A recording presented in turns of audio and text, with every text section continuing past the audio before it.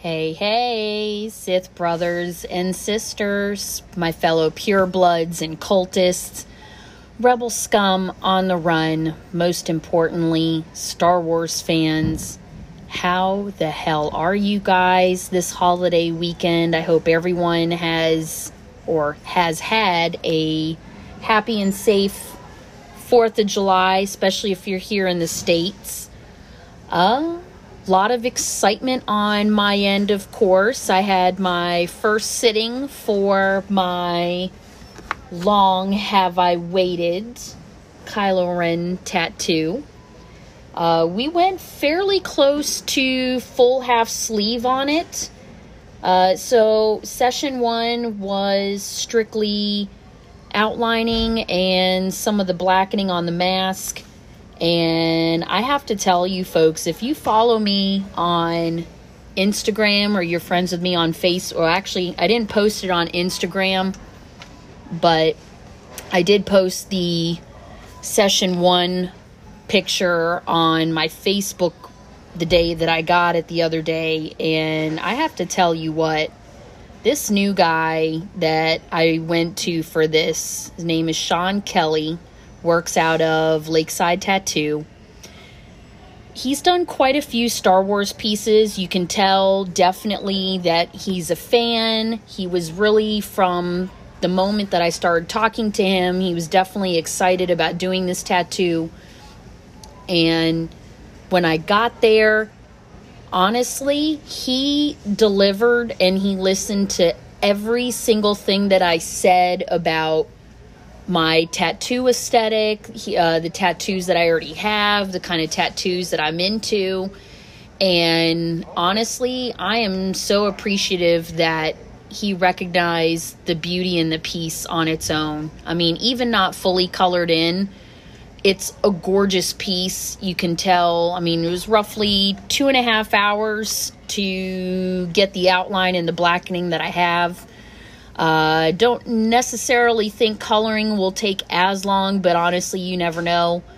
But I cannot say enough about this tattoo. I'm so excited. I tried to hold in the emotions just seeing the first session in there. I've got to, however long it takes me to heal this, and then reach out to him and get my final coloring session in, and then she'll be done. So it's kind of new frontier for me with the tattoos, because all my tattoos have been a single sitting. And aside from the spicy part, some of the floral gets a little close to that inner armpit area. That one was a little spicy. And surprisingly, directly on top of the shoulder, the very top of the arm, because the very top of the tattoo is directly on that bone right there. That was kind of interesting, because I could definitely feel just the nerve endings in that area when he was doing that part. But honestly, it's a beautiful piece on its own. We didn't really change a whole lot. We added a little bit of floral in there just to tweak it. But I love the contrast with the hardness of the tattoo and just the little flecks of just to make the tattoo unique and for me. I guess the big decision is to decide the outer detailing, what we're going to color in. But I think definitely the few floral pieces that are in here, I know initially he had thrown around blue, but blue's not going to go good with the tattoo. And I know with the Vader tattoo, I played around with the duality of Anakin in the Vader tattoo I have with the blue smoke behind him, but I did not necessarily want to do the same thing for the Kylo one, because there's a lot about Ben Solo that we have not seen or really has been developed. And that's kind of, I think that's why the jury's still out on my opinion. I understand why and the need to have him come full circle But I just, there's a lot to really explore and flesh out between the flashbacks that we have from The Last Jedi and what we see in, like, him actually, Kylo Ren in episode 7. So there's a lot to explore. So he said blue, and of course I figured, well, we're already going to have the lining on the helmet is already going to be in red, and I figured I didn't want to pump too much red in there, so I was like, well, why don't we go with purple? Because blue and red make purple rain. Just kidding. Robot Chicken Boba Fett joke. Anyways. But yeah, leaning towards purple or like an aubergine eggplant. So definitely excited. Like I said, hopefully I'll keep you guys posted. Absolutely. And I won't post it on Instagram till I get it finalized, just because if I tag or put on like Death Star tattoos or Mos Eisley tattoos, I already know people are going to be like, it's not, is it finished, or are you going to color it and stuff like that. So I'm not going to post and broadcast it on there until she's been hit with the color. So lots of excitement on that front.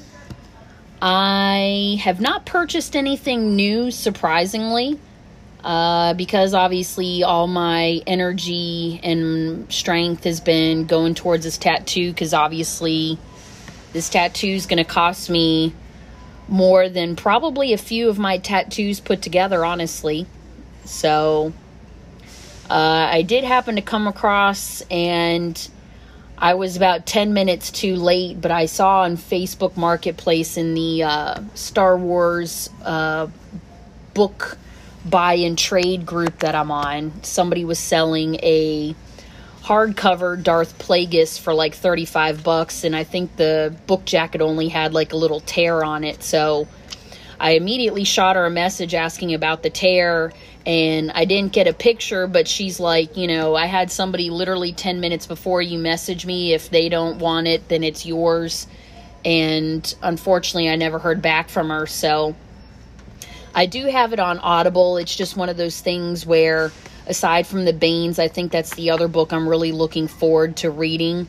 And I just would actually really like a physical copy. There are not very many books, especially Star Wars ones, that I can honestly say I feel like I pay more attention when I have it in, and I do a lot better with it physically in my hand. I do a lot of Audible books or audio stuff, like if I'm driving to and from work, or if I'm at work, I'll listen to some stuff on my Libby app, but nothing Star Wars related. So we will see on there. And of course, been toying around with whether or not to go after. They re-released they're starting to re-release and redesign the Bane covers. I know the first one just came out, and the second one, Rule of Two, comes out, I believe, in September. Of course, by then I hope to honestly be at least having started the Bane series by then. So jury's out, but there's really not that much of a difference other than it being a little bigger. And I do like the cover art on the first one, not so much the second one. So I really don't necessarily see the need to repurchase that or the Thrawn books, which God only knows when I'm going to get to him. But let's see.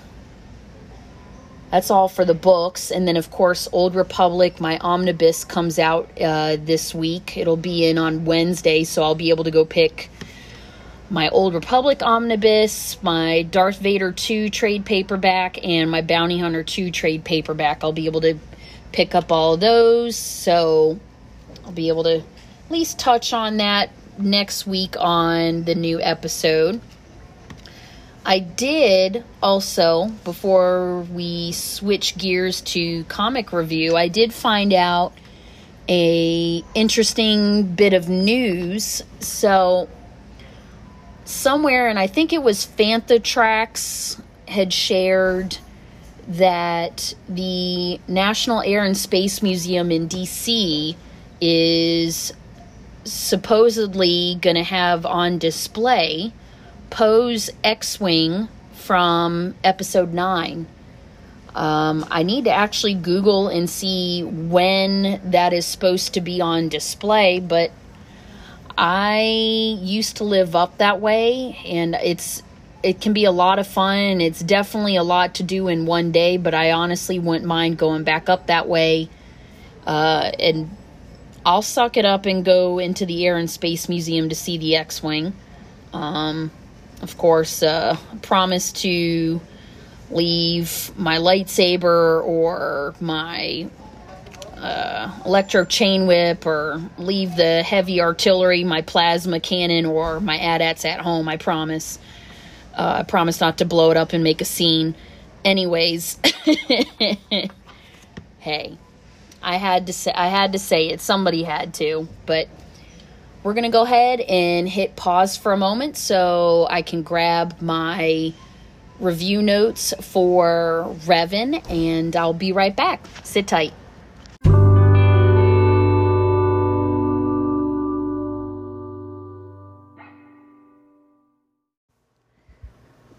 All right, kids, let's see if I can try this again. I tried recording it earlier today and ran into an issue where I had to cut my recording short. So, trying it again here at home without any interruptions. So far with Revan, where we're at in the book, today we're going to be reviewing chapters 11 through 15. In the review we did previously, Revan and a former Mandalorian by the name of Canderous O'Dor decide that they're going to go visit Canderous's Mando clan, currently on Rakade. We meet his wife, Vila, who is now in charge of the clan. Revan's, of course, going by the name Avner for right now. And Scourge dispatches Zedrix. However, before he dies, he warns Zedrix that he's being used. So, continuing with the review, chapter 11... Revan wakes up from his dream, or Revan's dream wakes him. Dream of him and Malak finding, then hiding the Mandalore mask. However, there's something else here on Rakade. He's feeling slightly hungover at this point. He manages to convince Canderous that he needs to tell Vila, his wife, that they need to move the clan's camp closer to where Revan thinks the missing Mandalore mask has been hidden. Vila, listening to all of this, explains that they know Revan disappeared for 3 days. There were few places in hyperspace lanes available to him. There are currently on Rakade over 100 Mando clans searching with them, going world after world, and whoever finds the mask has been fated to find it. Avner speaks up and says, "I know where Revan hid the mask.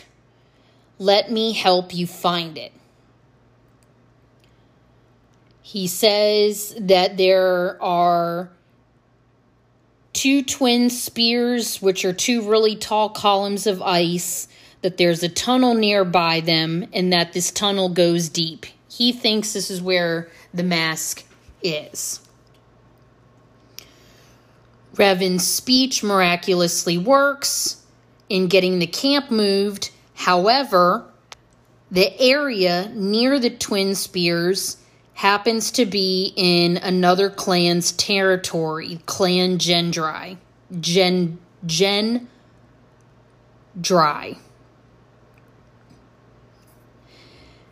If they get caught, war will break loose. So they've got to be careful.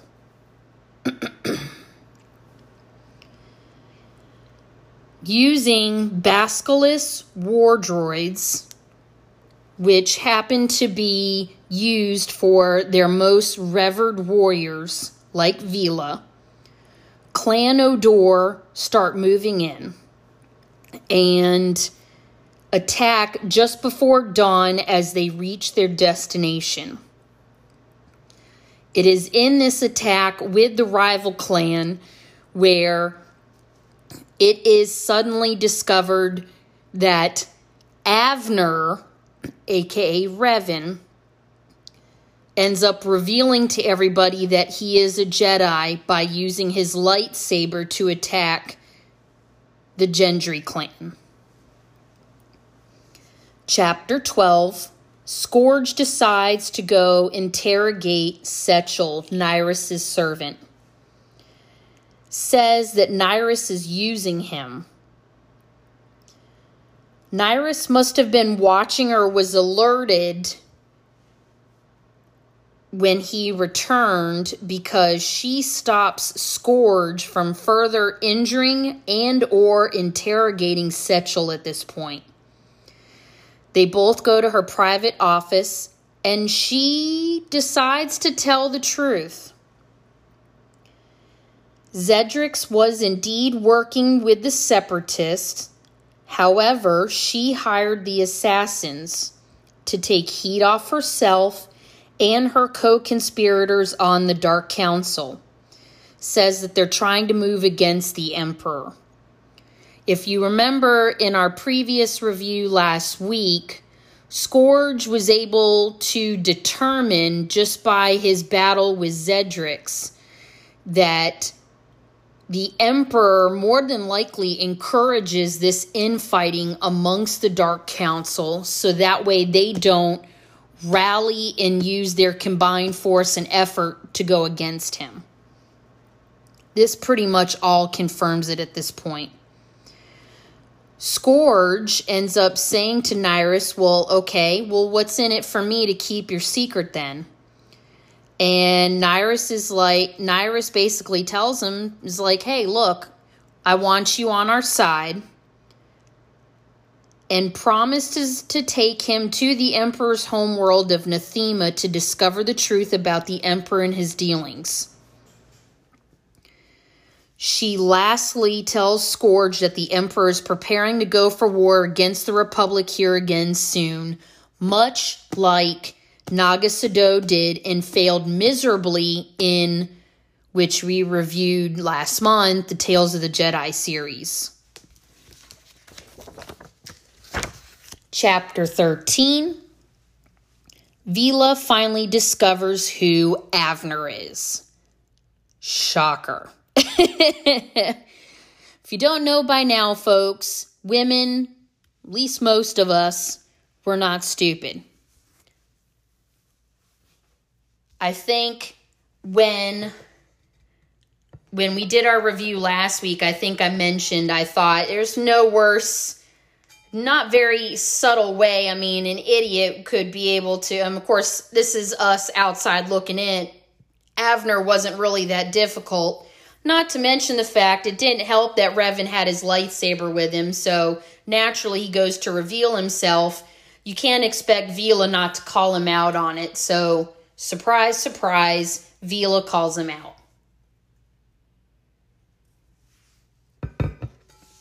So inside this Twin Peak, they discover an empty tomb, and inside of it, the sarcophagus containing the Mandalore mask and a Datacron. Revan's memories start to bombard him, and Vila tells Revan that he cannot leave this place alive. She reminds Canderous that he was supposed to be their rightful leader and starts giving him flack for lining up with Revan of all people. So now Canderous is in the hot seat and is put in a position where he must choose between Vila and his clan and Revan. They open fire on one another, and Canderous makes the tough choice. He ends up shooting Vila through the heart. For the rest of the evening, camped out in the Twin Peak, they remain mostly silent, and they camp out there until morning. Chapter 14. Canderous asks Revan what's on the Datacron. So be prepared, because this opens, hopefully you won't get lost and confused. This opens a whole big backstory on this tomb and the backstory on the Emperor and everything. Hopefully you guys, like I said, it was a little confusing. The tomb that they're in belonged to Lord Drameth II. His father, 1,000 years earlier, ruled Medrias. His father was overthrown by Lord Vitiate and renamed Medrias Nathema. Drameth II fled when his father died and hid here on Rakade with a handful of his loyal followers. Drameth II was buried in that Twin Peak there with the Datacron when he died. Revan keeps going into the story about Mandalore and his significance in all of this. A few years before the war with the Republic, Mandalore was approached by a Sith who claimed he was a descendant of the Sith Lord who drove Drameth into exile. He sought help in finding his enemy's tomb. In exchange for the remains in that tomb, the Sith offered Mandalore the vision his master had, which was Mandalore's rise against the Republic and the subsequent collapse of the Republic. Mandalore becomes manipulated and consumed by the dark side and the information the Sith tells him. However, he does not realize this until his death. Canderous asks Revan if Nathema is the place he keeps seeing in his dream, and Revan doesn't think it is, but now they have to go to Nathema. He thinks the place in his dream is somewhere that he and Malak visited after they went to Nathema. There's a current kind of unspoken, unsaid rule during this time. Nobody's allowed to travel to the Emperor's homeworld of Nathema. It's considered forbidden. And I put a bunch of question marks on that because at the time you're like, okay, why is it forbidden? Canderous tells Revan he wants to go with him, but Revan reminds him or tells him basically that he needs to stay here and lead his people.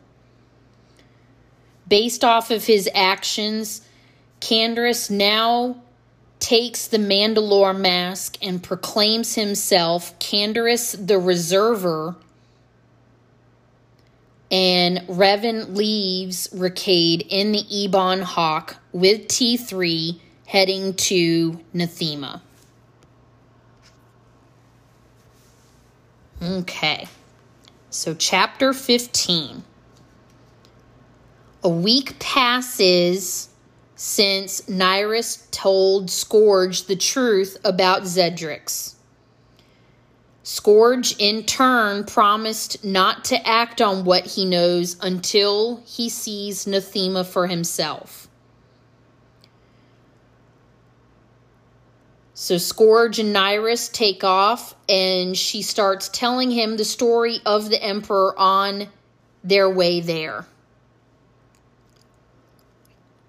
The emperor's name was Tenebrae, and at the age of 6, he began to manifest signs of the Force, which made him an elite. His parents, however, were simple farmers and were not Force sensitive. The father confronts the mother about the boy's powers, and the mother admits to an affair with a Sith Lord.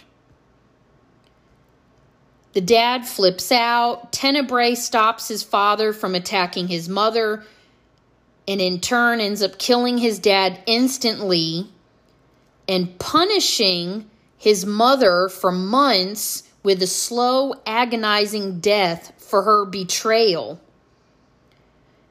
by torture as his powers continued to grow. That's some sick shit right there. That's some kind of Shining bullshit right there. I tell you what. Okay.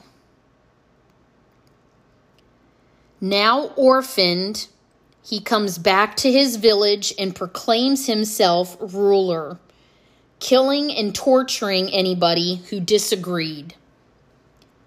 Tenebrae's real father was Lord Dramith. His rise to power expanded, and thousands died by his hand. Early on, he dismissed what was going on. Dramith waited 4 years before going to see his son, which at the time now, Tenebrae was 10. Tenebrae obviously had no plans of submitting or dying. Therefore, he stripped his father of his power and his mind, killing him, who basically is looking up at his son in terror. 3 years later, Tenebrae fully captures Nathema. At 13 years old, kids, that's fucking impressive. Dramith II, the firstborn, fled rather than facing his half-brother, aka Tenebrae.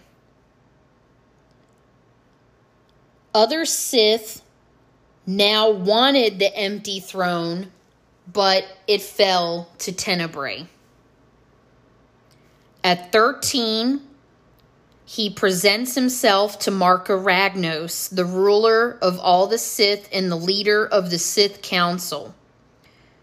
That is the Sith Lord that we, in the first section, I believe, of Tales of the Jedi, that's the funeral that Ludo, Kresh, and Naga Sado end up creating a scene at, if you remember, to help connect the dots.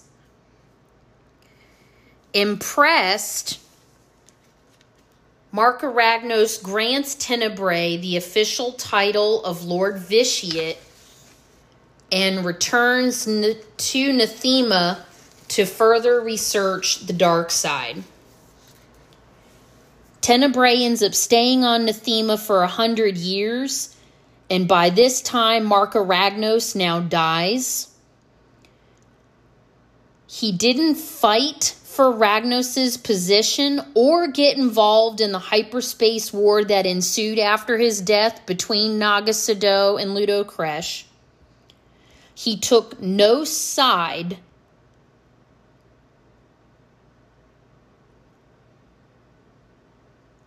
The aftermath of that war, Vitiate rose and called for a Sith council on Nathema.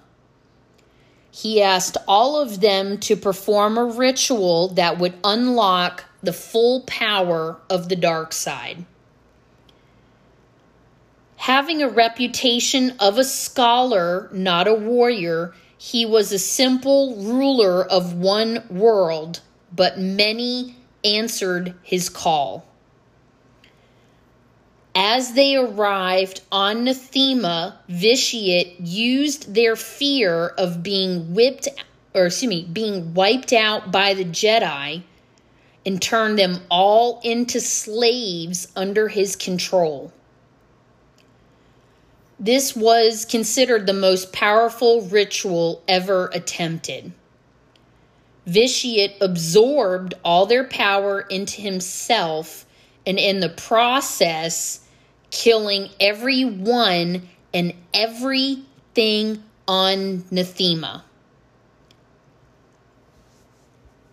That's quite a powerful visual.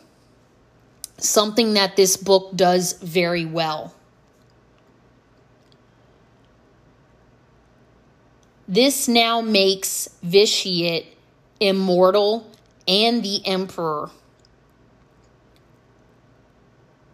Scourge, at the end of the story, seems a little unfazed by Vitiate's actions and kind of has this "it's what we do" kind of reply to Nyrus, who responds back with, "I believed that too myself until I saw Nathema." As they approach, Scourge senses something unnatural and alien. What he sees makes him physically ill, to where he's basically telling Nyrus he's seen enough that they need to leave. Until the Ebon Hawk shows up on their radar. And when I say this, folks, I mean it. If Revan and the Ebon Hawk were about a couple minutes later, the rest of this book would have never happened. You realize that this Revan showing up on Nathema as Scourge and Nyrus are trying to leave. This is the climax of the story. It's this pivotal moment right here.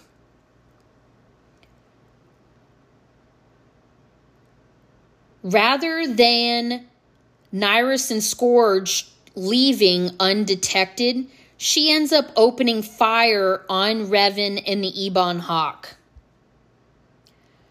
Reacting too late, the ion blast takes out Ebon's electrical systems, etc., basically leaving them to the mercy of gravity. And I put crash landing oopsies. It's exactly what it says. Crash landing oopsies. So, we find out the story in the review this week. We find out the story of the Emperor and his father, Lord Drameth. Apparently, Lord Drameth had another son.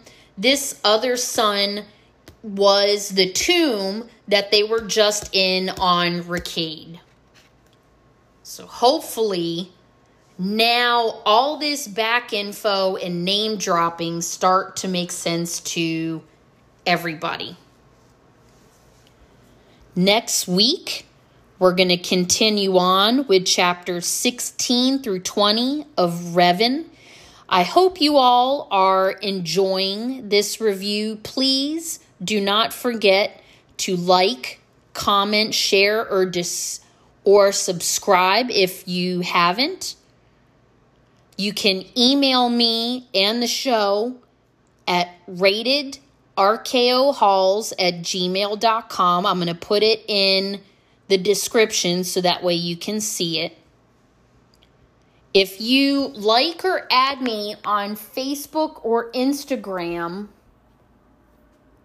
please shoot me a message and let me know, hey, I found you through the podcast. I've been getting a lot of strange, weird requests lately, so just want to put that out there for further.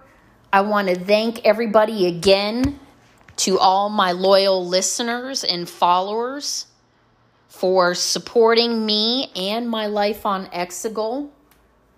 I want to, of course, shout out to give props where props are due. My friends at the Ebon Hawk podcast, my friends at the NFO podcast, Social Disturbancing, and lastly, one of my Twitter supporters, SWOTOR Retweets, who has graciously, anytime anybody uses the SWOTOR hashtag, which ever since I started this SWOTOR swerve, obviously I've been using, I want to thank you guys for the love. Looking forward to hearing from you guys. Let me know what you think about the review. And until next time, as always, may the force be with you.